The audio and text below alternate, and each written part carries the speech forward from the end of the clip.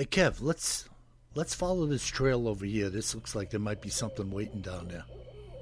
All right. Hey, wait a minute. Do you hear that? Yeah, I thought it was just me. What the heck is that? I don't know what that is. Whoa, do you smell that too? That's unbelievable. Hey, look. What the? Hey, look, those branches are moving over there. What the heck is that? Holy cow, is that what I think it is? Look at that thing. Oh my God. It's a freaking Sasquatch.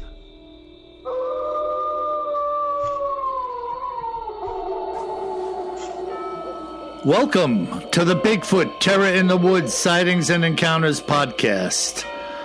I am your host, W.J. Sheehan. Hello, everybody, and once again, may I welcome you to our show. My name is W.J. Sheehan, author of the series of books Bigfoot Terror in the Woods, Sightings and Encounters, all of which are available, volumes 1 through 8, and soon volume 9, at Amazon in ebook and paperback formats. And if you like the audio thing, which a lot of people do, I now have volumes 1 through 8 at Audible and iTunes and Amazon. And by the way, my latest book, How to Make Money, God's Universal Principles for Wealth and Prosperity, Universal Laws, that is now in Audible format. So take a listen to that and wise up, my friend. And without any further ado, my brother, KJ. Kev, how are you? I'm doing great. How about you, Bill? Marvelous, marvelous. You know, a lot of work went into that God's Universal Laws of Wealth and Prosperity, How to Make Money. And I think people will find that very interesting if they give it a listen or a read. You know, Bill, I haven't read it yet, and as you know, folks are about to learn, I'm getting ready to go on vacation, a little bit of hiking in the forest, looking for the hairy man. That's right. And I got to download it so I can take a look at it while I'm sitting around the fire, maybe figure out how to make a few bucks. Yeah, now, what we're talking about here, a lot of people are aware of certain principles that are universal. We could look at science. We could look at mathematics. There are things, let's call them base points, upon which other things are built or studied. And this is no different. These are base points, universal base points, that if you align yourself with them and live by them and in them, make them part of who you are, how you think, and what you do, they will work for you in the same way as all of these other universal laws do in the heavens above us and on the earth which we live on. And I'm talking everything right down to reliance on the tides coming in and out every 6 hours. Like Einstein, what goes up must come down, gravity, the sun rising and setting. I mean, these things are constants in our lives. And there are constants which, if you align yourself with them, will position you to enjoy greater wealth and greater prosperity. So you're talking about beyond buy low and sell high. That's correct. That is correct. Just checking. I know that universal law. Yeah. I'm not saying I follow it, but I do know it. Well, I think that's not a law. It's just good advice. True. Very true. Yeah, so it's Cool. It's an interesting listen. It's also an interesting read, and something you would certainly want to go back over many times to really gain a foothold on what it is I'm saying or advising you to do. And then again, it's up to the individual whether they do it or not. Very cool. Like everything else, right, Kev? Absolutely. No doubt about it. You can lead a Bigfoot to the trough, but you can't make him drink it. And as my friend tells me, country boy here, he says his grandfather told him you can lead a horse to water, but if you drown him, you can't ride him home.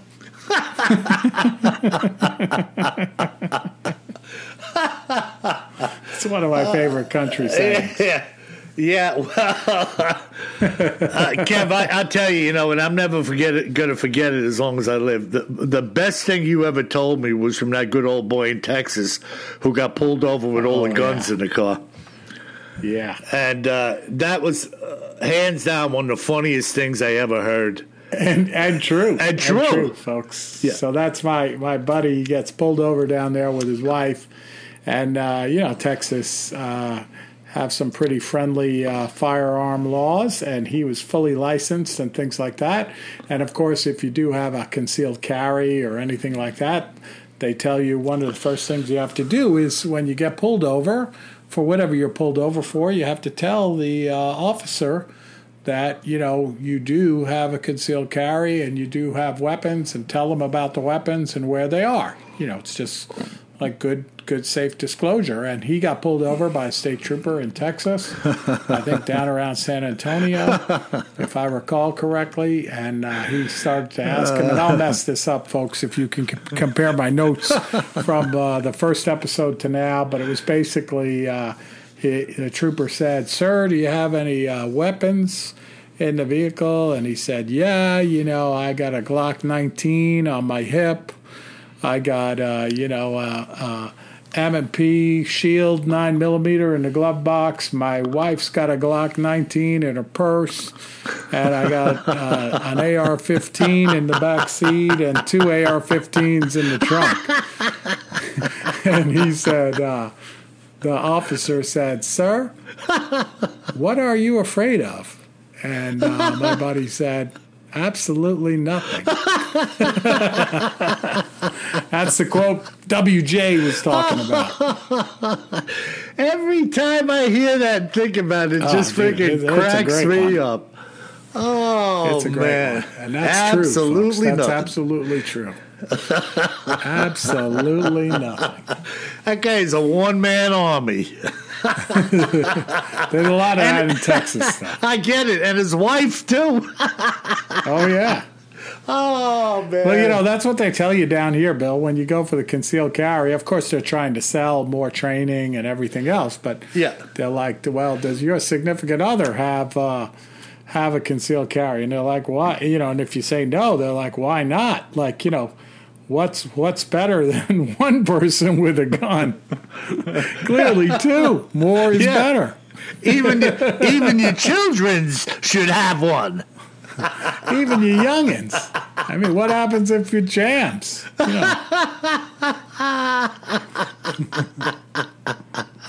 Can you picture some 6-year-old, pulling out some freaking hand cannon, 44? Back off, mister. No, that's good in the cartoons, folks. We're not talking about really having 6-year-olds do that, of course. Naturally, yeah. Oh, that is too good funny stuff, Bill. All right, so we today in Cryptids in the News and Other Oddities, we are going to the land of other oddities. Okay. Okay. So I drew on inspiration on this one. A lot of them come in from our listeners, stuff that I read about, stuff that I see. But I also have here in my home office / recording studio some cool stuff hanging on the wall that has come to me through the years. And I have this one poster of sorts that my lovely daughter gave me, and it's called Jeepers and Creepers. And it's basically a 5 creature by 5 creature matrix of cryptids. And most of the cryptids on there we've covered. And I was looking at it the other day, maybe a week or so ago, and I was like, what the heck is a Pukwudgie? Oh. Yeah. So this one, Bill. Well, the only reason I know it is a guy who I work with from El Salvador One day, tongue-in-cheek, joking with me, says, "Hey, Bill, did you ever check into the Pukwudgie?" And I was like, "What the heck is a Pukwudgie?" And here you are. So Isn't that funny? yeah, let's hear about it because I have no idea what it is. He showed me a picture of it. Well, yeah, it's like a little nymph, Yeah. basically. 2 to 3 feet tall. And like these little nymphs or fairies and stuff, they're kind of cute or kind of weird looking, like an elf, but they're not necessarily friendly. Let's put it that way. Yeah. So these things are like 2 to 3 feet tall. They're human-like, but, pretty weird looking. Mm-hmm. There's been sightings of them for hundreds of years here in the U.S., okay? So, and they go back, of course, to the Native Americans as well as modern Americans. Mm-hmm. And they have these very weird traits like some fairies do where they can appear and disappear at will, so a little bit of shape-shifting going on.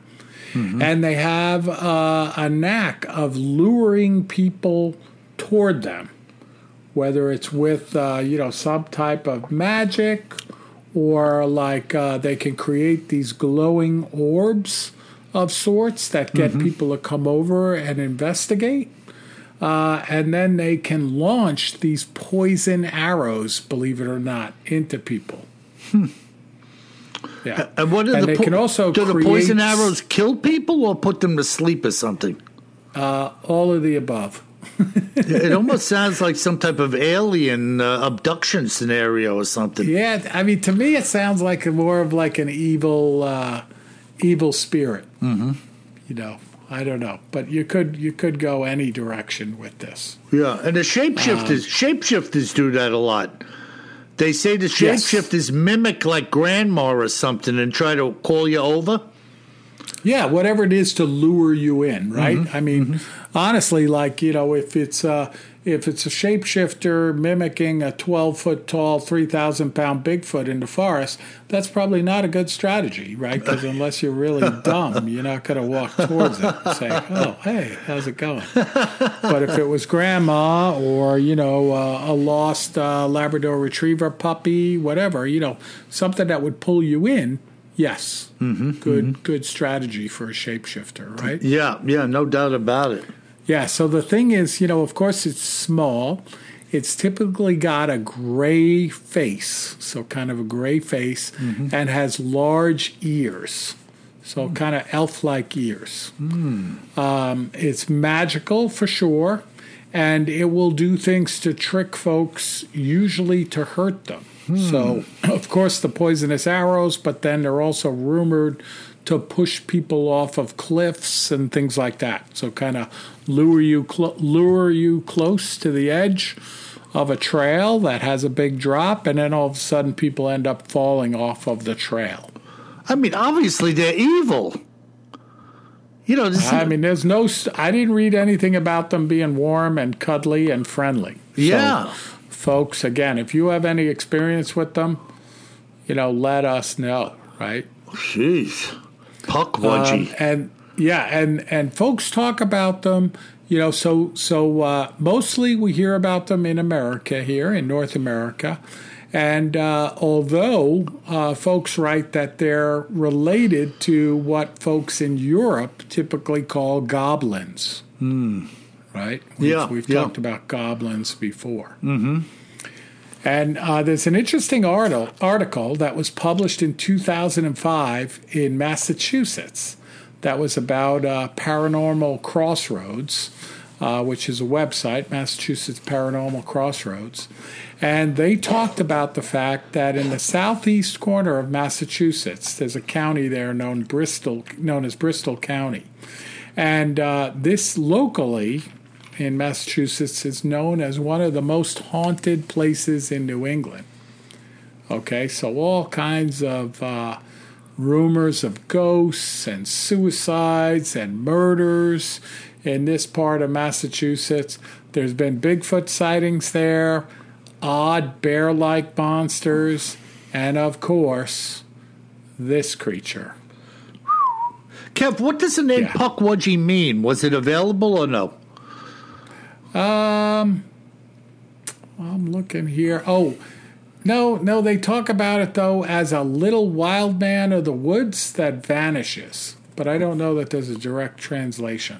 Yeah. I mean, what a creepy thing.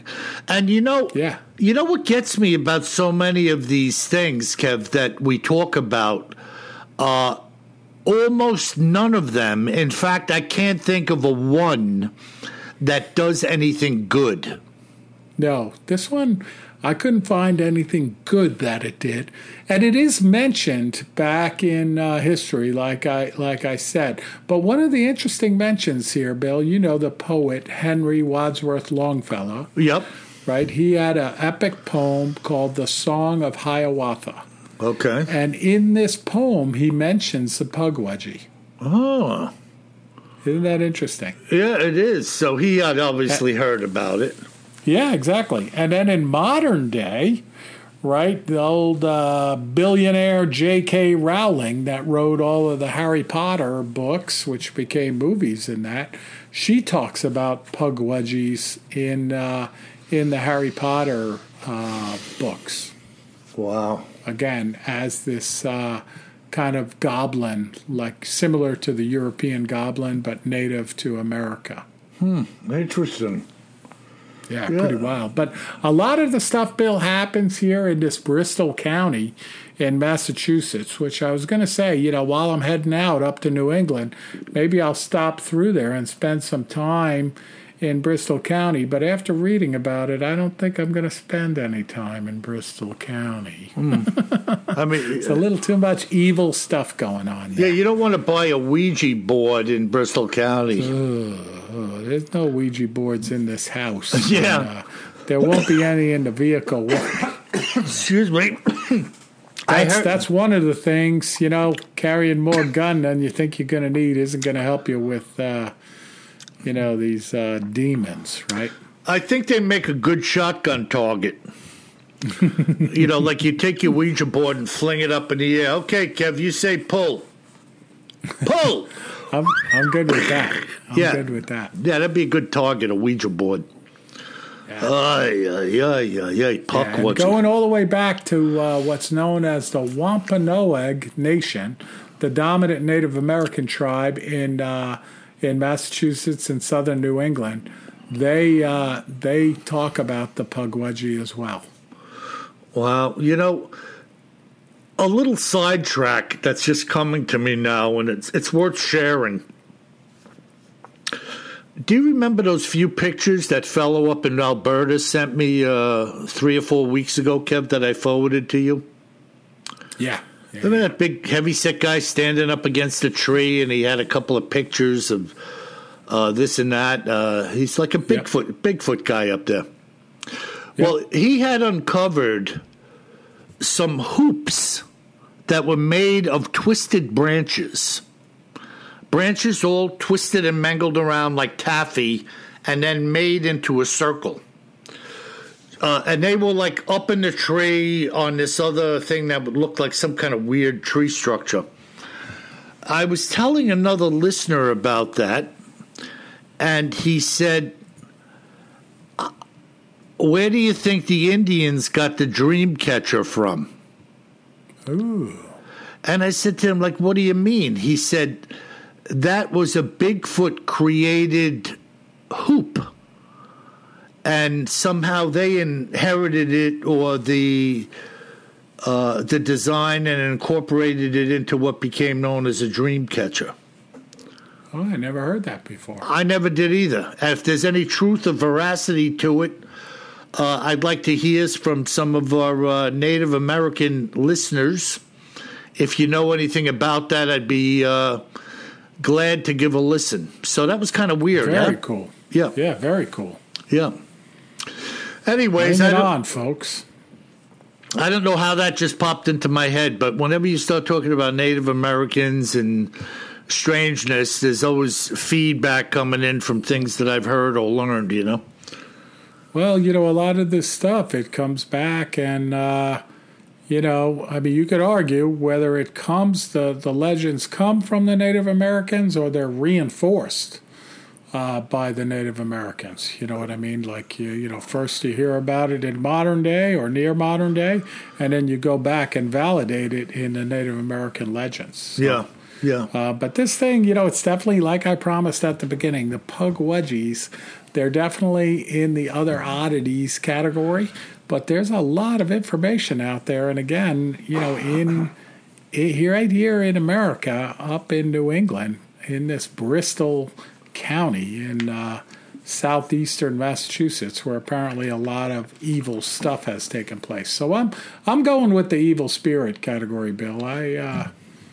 I think there's something bad going on with Pukwudgies. Yeah, there's no doubt about it, Kevin. Like I was saying, most of the stuff that we investigate has an evil side. There's no doubt about it. I mean, you can talk about the black-eyed children, Pukwudgies, freaking Rougarous, a lot of these Bigfoot encounters, UFOs, I mean, poltergeists.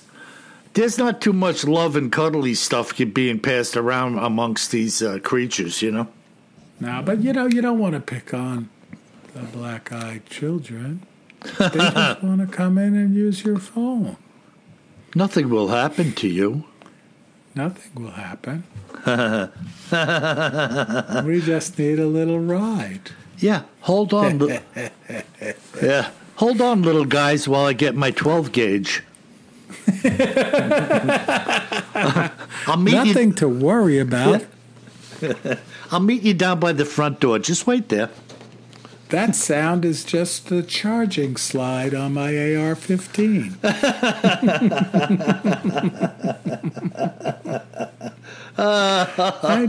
I know it sounds metallic and threatening, but it's not. All right, Bill, what do you got for us? Well, first of all, I'd like to apologize. I got my sinus thing going on here today, and it's getting the best of me at times. Anyways, This is a creepy story. And I don't mean to say creepy. It's not creepy, but it's just so utterly fantastic. And yet this is another Bigfoot encounter in a very strange kind of roundabout way. So let me get into this. Bob and Terry Rawlings brought this incredible tale to my attention that happened to them in August of 2016. And this is what they say. This is the wife talking now, Terry. Bob and I had retired after 2 long careers as professors, both of us having worked in California colleges. We had talked about moving somewhere in the Pacific Northwest and purchasing a timber frame style home. Our punch list was quite simple for what and where the home would be. Our desire was for some seclusion without achieving a hermit's life. We were looking for considerable acreage, if possible, including the possibility of wildlife in the area. Lastly, the home must be constructed of either timber frame or log, inclusive of some stone of some sort. So this is kind of their wish list. Our budget for the move was in the neighborhood of $2 million. So these two cats had a few buckaroos they were looking to lay down on this hacienda. We had done a considerable amount of research around this home purchase and had determined this number would land us what we wanted. Terry and I made contact with an executive realty service, well known in the industry for locating fairly high-end properties for the wealthy and famous. We had seen several beautiful homes over about a 3-month period, and none had quite met our liking.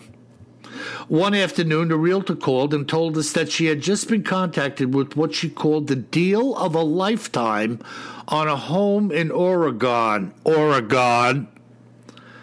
Oh, no, here come the letters. Yep. She said the buyers were highly motivated to sell, and the price was well below retail on similar homes.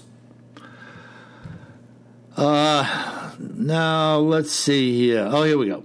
She came to our house, showed us a portfolio of fantastic pictures, and off to Oregon we went. When we arrived at the house, I couldn't believe what we were walking into. Now, this is on the other side. Honey, let me take Bill on a little sidetrack here for just a minute. So this is where Bob broke in. The two of us had really done our homework on this style of home for over a year. We knew construction costs, acreage prices, and pretty much everything else fairly well before we entered into this. Initially, we were thinking of having a home built, but we had steered away from that because of time concerns and decided to purchase one that was already built. Now, go ahead, honey. Finish what you were saying before I interrupted. So they're going back and forth here, and I wrote it down that way. Anyway, as we went inside, we were introduced to the couple who owned the place. They had only been living there for 4 years. They told us that they had to relocate quickly because of some urgent family issues in the East. Now, I was already calculating during our tour, on a bad day, this home must have cost them $2.5 million to build, and their asking price was $1.8. A short while later, we were out in the yard when we came upon a contractor and two men doing some repairs on what amounted to be the best chicken coop on the planet. We knew it was a coop, but it had no chickens in it, and we could easily tell that it had by looking at it. This glorious coop was built in a timber frame, like the rest of the house. When I asked what damaged the structure, the owner said that it was from a storm. Now, I'm nobody's fool, and although we were standing close to a lot of forest, there was nothing near the home that could have fallen on it, and I couldn't help wondering how this damage had occurred. Nevertheless, excuse me, having toured the home, my wife and I went aside privately to discuss matters, and we were in total agreement. This was the home for us, and we offered 1.7, and the deal was done. Now, without boring you with all the workings of the sale and the move, they went on to say that they were living in the home. During all of the time that had passed after the sale, my wife and I must have had 100 discussions about why this couple would sell so cheaply after investing so much and only living there for 4 years. But nevertheless, the home was ours, and we were glad to be there. Now, here's where the fun begins. Over time, this chicken coop had become a bit of an enigma to us.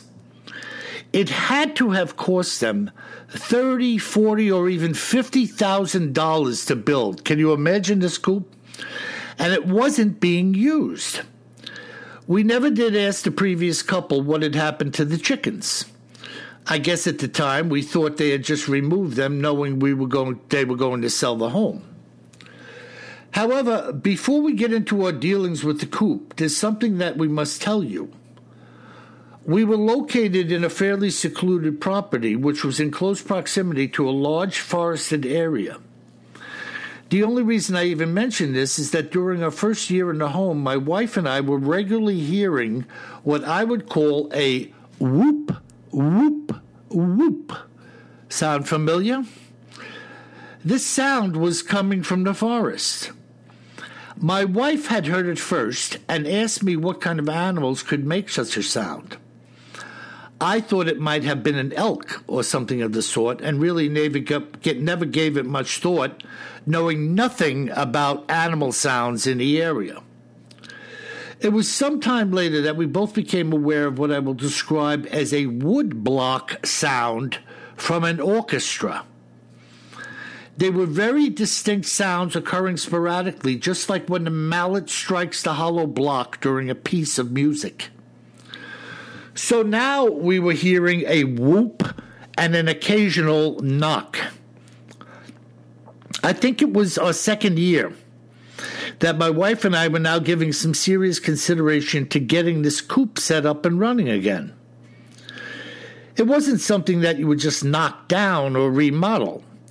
This was a purpose-built timber-framed chicken coop, designed that the outdoor pen butted up against the long side of the building. And it had large barn-type doors on both ends, which gave you access to the hen house and to the eggs. It was very well thought out and constructed. The two of us did more than a little research into what was involved in raising chickens for eggs, and the resurgence of the coop was complete. It wasn't long into our newfound venture as chicken farmers that I went out to get some eggs and found some chickens were running loose around the property. I wondered how they got out. Of course, as I walked over to the coop, I saw that a large portion of the pen's wire had been peeled back, and I just stood there staring at it. I actually never did catch all of the chickens and was uncertain of what may have been taken and what was actually lost after the fact, as you will soon learn. Now, we are retired professors, not hunters. In fact, in both of our combined lifetimes, neither of us have ever so much as handled a gun, let alone fired one.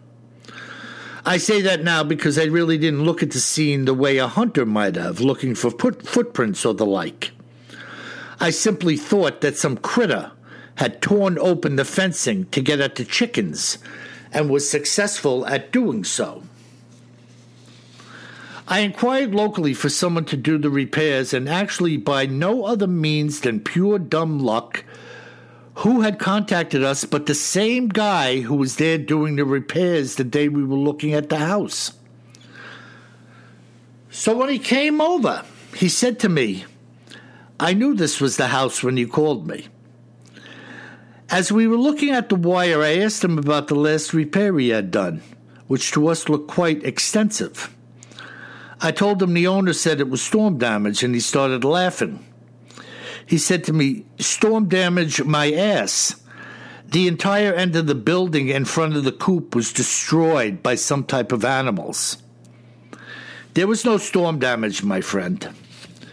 Now, my mind was spiraling about the cheap sale price and the need to move quickly east for family matters. If they lied about the coop, the rest was a lie also. I said to him, "Well, I still have 9 chickens in the building, so if you could please just repair the fencing and I'll see what happens." 2 or 3 days later, when my wife and I were returning from dinner in town, I swung into the driveway rather quickly with my high beams on. Out here, there are plenty of animals to run into, so it's high beams all the time. From the end of the driveway, looking right at the end of the coop, I could see that the barn doors were ajar. And this was not how I left it upon leaving the home that night, just a few hours beforehand.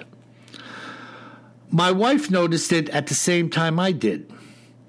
I had just opened the door to step out, leaving the car running, when not one but 2 gigantic, hairy monsters came crashing out of the coop, smashing the doors out of their way in the process.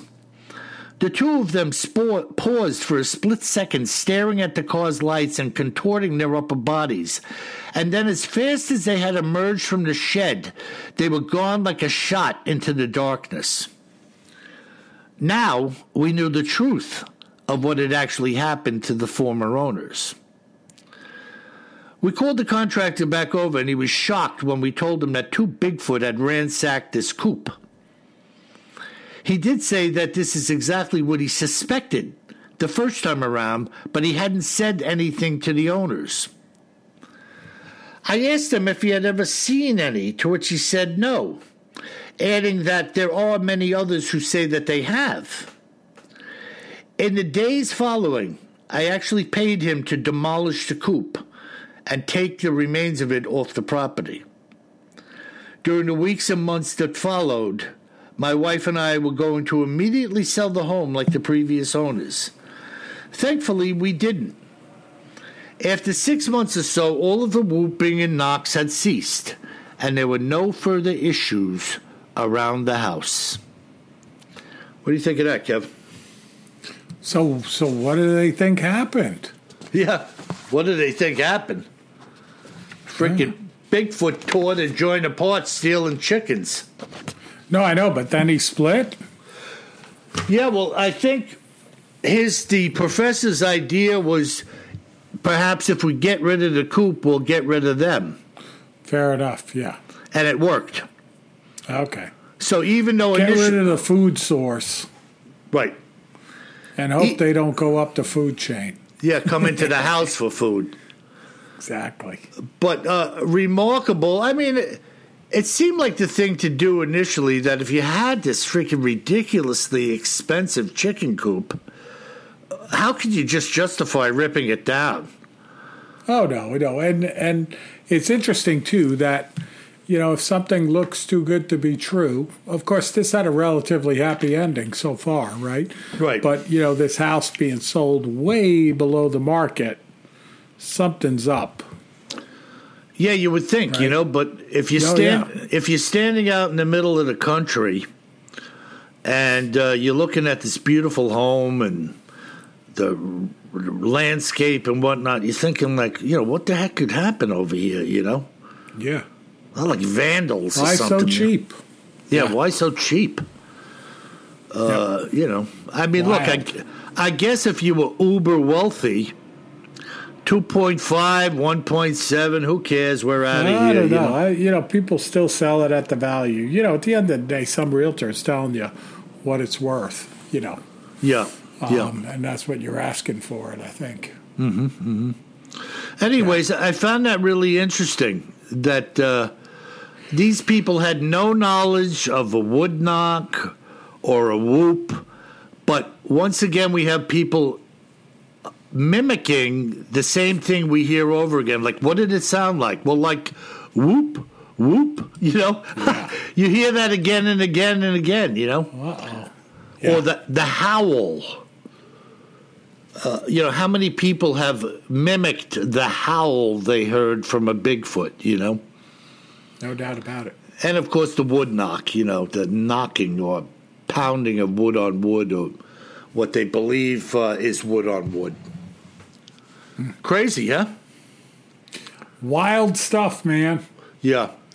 Yeah, and out there again in Oregon. Oregon.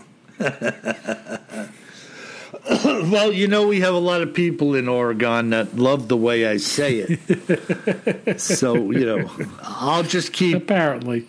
Yeah, I just keep putting it out there because I want to please the people. I'll tell you what, I should be happy that you're not taunting the witches, so I'm happy. Yeah. Well, their time will come. Because, they're basically nice people. Yes, I know. All in good time, my pretty. All in good time. All right, Bill. Well, we got some great listener mail, and that was a great account. So our first email comes in from Will in the great state of Texas. And it's interesting. His subject is just another flying triangle in West Texas. Ah, flying triangles. Okay, let me have it. Yeah, so he says, Will here, writing you from the Lone Star State. I bought a decade ago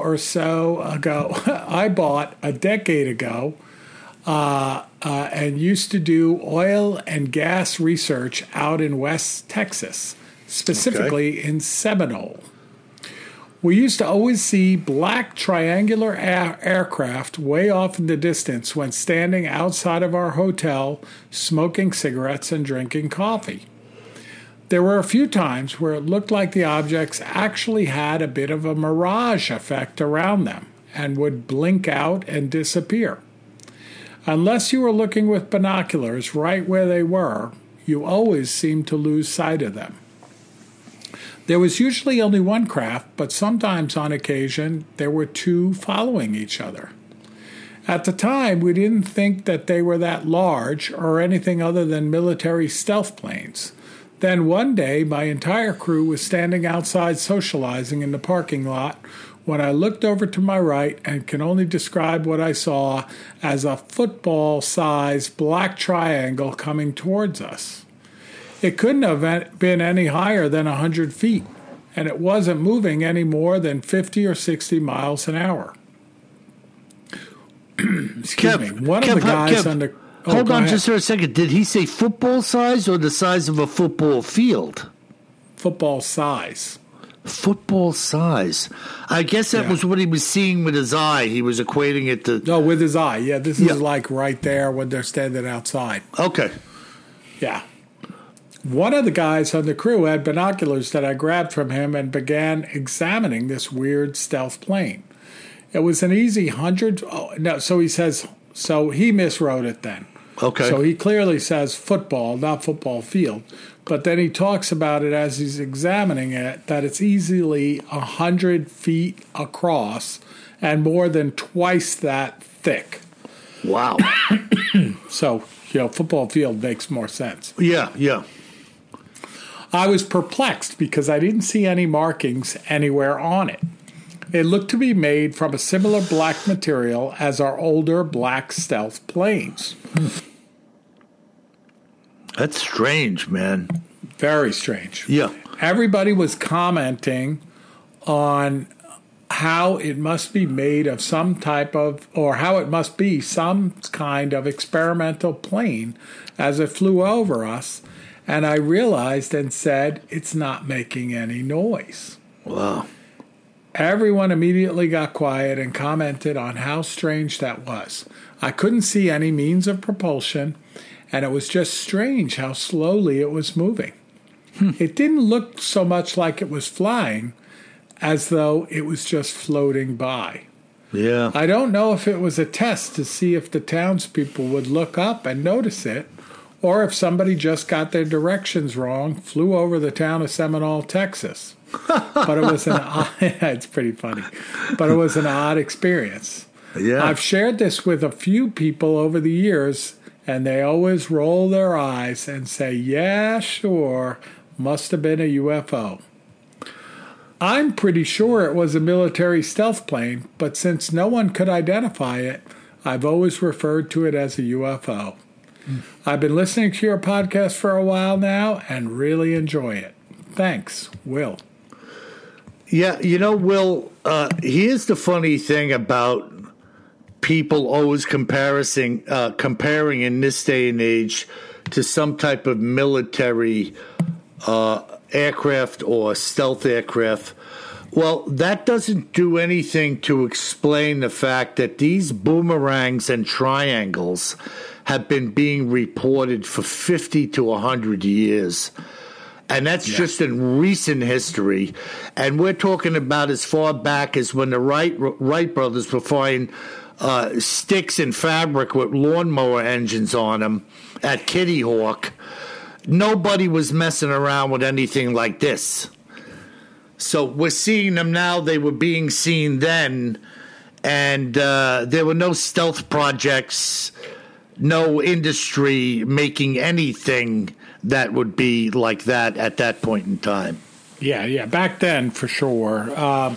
This, when you're back in West Texas, right, pretty deserted place, right? So I initially, when I started reading this, was like, okay, this is just some stealth fighters, something coming out of the skunk works, that the Air Force is hiding away and doesn't want anyone to see, so they put it out there where a few people might in fact see it, but won't have any big credibility. They're not going to get filmed and stuff like that.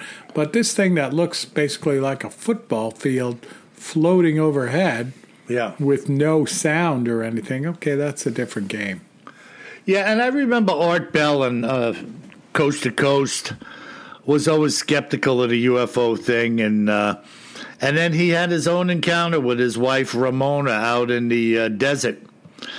And he never let go of that. He said this thing came floating over him and Ramona at extremely low altitude, blocked out the stars above them, was ridiculously large, floated by, slow, no sound, and just moved on out of there. Nice. And see, that's what I always say, Kev. Everything's a joke until it happens to you. Well, yeah. I mean, I say it all the time, folks, and I apologize. But the thing that always strikes me of the Bigfoot encounters is the Whitehall, New York incident where the police officer says, I'm looking across the hood of my car and I see right in front of me, a few feet away, what I've been told my whole life didn't exist. Yep. So Bingo. I think UFOs are the same way. I'm skeptical for sure, Bill, especially being an aviation enthusiast and, having done some work way back when with some of those, secret-like aircraft. And it's kind of like, there's stuff out there that we don't know about by design, and the place you're going to see it is in, like, West Texas, Yeah. where you're out in the desert in the middle of nowhere. Now, I'm not in disagreement that places like the Skunk Works could be working on trying to do certain things like these craft do, and that they may very well be in possession of some downed craft, as many people have said. But again, going back 100 years, these things were being seen before this time. So there was no Skunk Works. There was no nothing involved in trying to recreate such things, No, I agree 100%. We didn't even have a transistor for a radio back then, if you recall. So, interesting.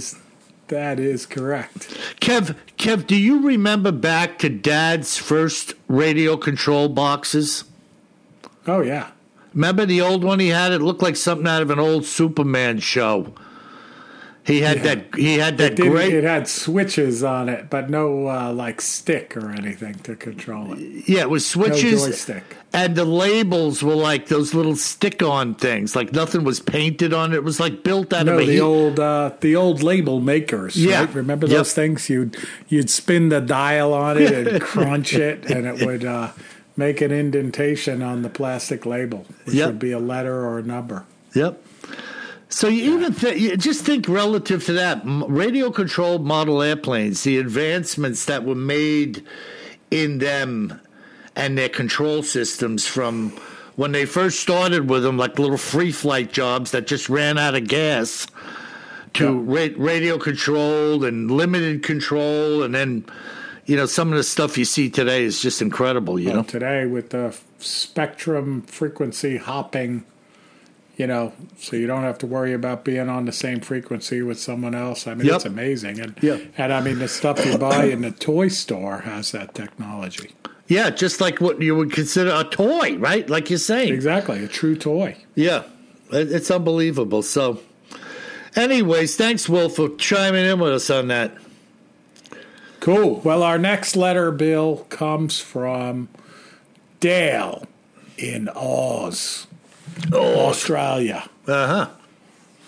And Dale writes, are you guys okay? He says, hi, guys. I love the show. I've listened from day one, and I always look forward to WJ on Sasquatch Chronicles before the podcast actually started. I'm writing to see why I didn't get this week's episode. Well, Dale, you did get this week's episode. I don't know. Maybe it slowed down when it went on to the other side of the world. But he said, it's my usual Sunday night ritual to pop off to bed early and listen to Bigfoot Terror in the Woods and then nod off to sleep. It's now Monday morning, in Oz, of course, which is a day later, and I'm worried you guys aren't coming back. No, I hope everything is okay. Dale in Australia. Well, Dale, obviously we came back and everything's okay. Don't worry about it. And I love to hear that stuff, Kev, that Dale, plugs us in when he's nodding off just to kind of listen to the podcast for an hour. And it does my heart good because I have a radio on my nightstand.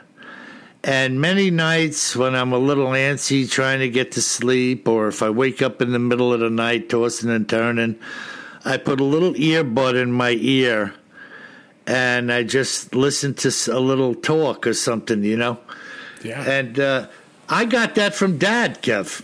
I was going to say, Bill, I got it from Dad, too. Oh, you do the same thing? Yeah. It's freaking amazing, isn't it? Yeah. Yeah. But I don't look down at it. It's just something I'd like to do. There's something about... Oh, no, it's good. It's relaxing. Yeah, it's just something about it. And I always look back when we used to listen to Gene Shepard on the radio. Dad always had Gene Shepard on. Yeah, no doubt about it. So here we are telling stories to a listening audience, and that's basically what Gene Shepard was doing. Exactly. Fantastic, man. Fantastic. Good stuff. Good stuff. All right. Well, Clayton writes in. He doesn't say where he's from, but he says, hey, fellas, I'll be spending my holiday this summer in the Ozark Mountains. If you find yourself howling in my woods like the Ozark Howler, you might end up carrying around a lot more hot lead in your butt cheek than you think you'll be comfortable with. I love that, Clayton. That's awesome. Yeah, well, look, listen. If I had one piece of hot lead in my butt cheek, that'd be more than I could handle, Clayton. Oh, yeah. Oh, that's funny, you know. And then our last letter, Bill, also has to do with the Ozarks, but it comes in from Adam in Iowa. And the subject is creepy things in lakes. Wow. And Adam writes, in reference to episode 98 and the Lady of the Lake, which folks had to do with Lake Lanier down in Georgia, the lady in the blue dress. That was creepy, Adam man. writes, I am reminded of Lake of the Ozarks in central Missouri. This lake is about 3.5 hours from my home, and I visit it somewhat often. Although I've not read or heard of any supernatural sightings, the lake bed is reported to be the home of many hundreds of graves that may or may not have been removed prior to the Bagnell Dam construction in the 1930s. In fact, there's an entire town called Lynn Creek that was inundated and buried at the bottom of the lake. Some boaters claim that the church steeple is visible beneath the surface during low water. That's pretty creepy. Yeah, that is creepy. He says, however, I did read that all of the town structures were razed and burned before the flooding. Lynn Creek Cove is relatively shallow at about 50 feet deep, so I can see how someone would think such a sighting is possible. What really creeps me out about Lake of the Ozarks is the number of drowning victims that are never found. This is a very touristy party lake with many drunken boaters who fall overboard or swim without life jackets, consequently drowning. It's rumored that the catfish grow immense from the amount of human flesh that they feast on as these people sink to the murky bottom. Yeah. In fact, some divers at the dam have come up terrified after seeing these giants. Just look up, quote, the man-eating catfish of Bagnell Dam, unquote. And by the way, that sounds like a future episode. Yeah, I was just going to say, kid, we need to look into the man-eating catfish. We do have to look into that. And he says, anyhow, I just wanted to chime in because I agree that the murky depths of our man-made lakes are full of creepy lore. Take care, and God bless Adam. You see, I love Pretty this good, stuff. Bill. So good podcast. And folks, I want to tell you, we're getting to the dog days of summer. We're in the dog days of summer. And I'm going to be taking off for a couple of weeks here to hike around New England and maybe run into a hairy man and report back on it. So you might miss us for a couple of weeks here, and just think of us as recharging our batteries, and hang in there and come and listen to us when we get back. I assure you, nothing's happened to us unless my brother reports on me being eaten by a hairy man, which I guess could happen. But I will be carrying more gun than I think I'm going to need. That's crazy, man. Hey, Kev, I'll tell you something. I think you're really going to find something. I'll be looking for sure. Yeah, I think you're going to come across some tracks. And I'm hoping it's just not the evil dog man or anything like that. Yeah. Well, let's see what happens, man. Maybe you'll come back with some type of way out. I'll take a stinky, hairy man, even one with webbed, three-toed feet. Ah, man. And listen, if you folks should find yourself walking along up in the Northeast on a little camp out, you better remember one thing, my friends. Always carry more gun than you think you're going to need. Sleep tight.